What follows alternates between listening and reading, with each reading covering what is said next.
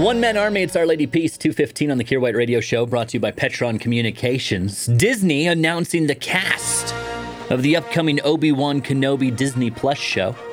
Obviously, we knew Ewan McGregor was coming back to reprise the role of Obi Wan. Didn't know a lot about who else was going to be in this bad boy. Well, they've announced Hayden Christensen's back as Darth Vader. That'll be fun. All right, Ice Cube's son, O'Shea Jackson Jr., he's going to be in the show.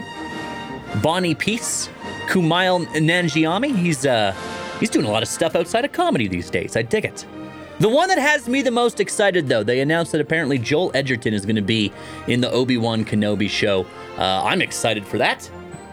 I like Joel Edgerton. Joel Edgerton is like the number one actor that I think should be in more stuff, because every single time I see him in something, he's fantastic, even if the show he's in is less fantastic. And yet, for some reason, we only get to see Joel Edgerton in one project every 3.5, 4 years. Hopefully this show does very, very well and everyone's like, Joel, you're the best. Let's put you in more stuff.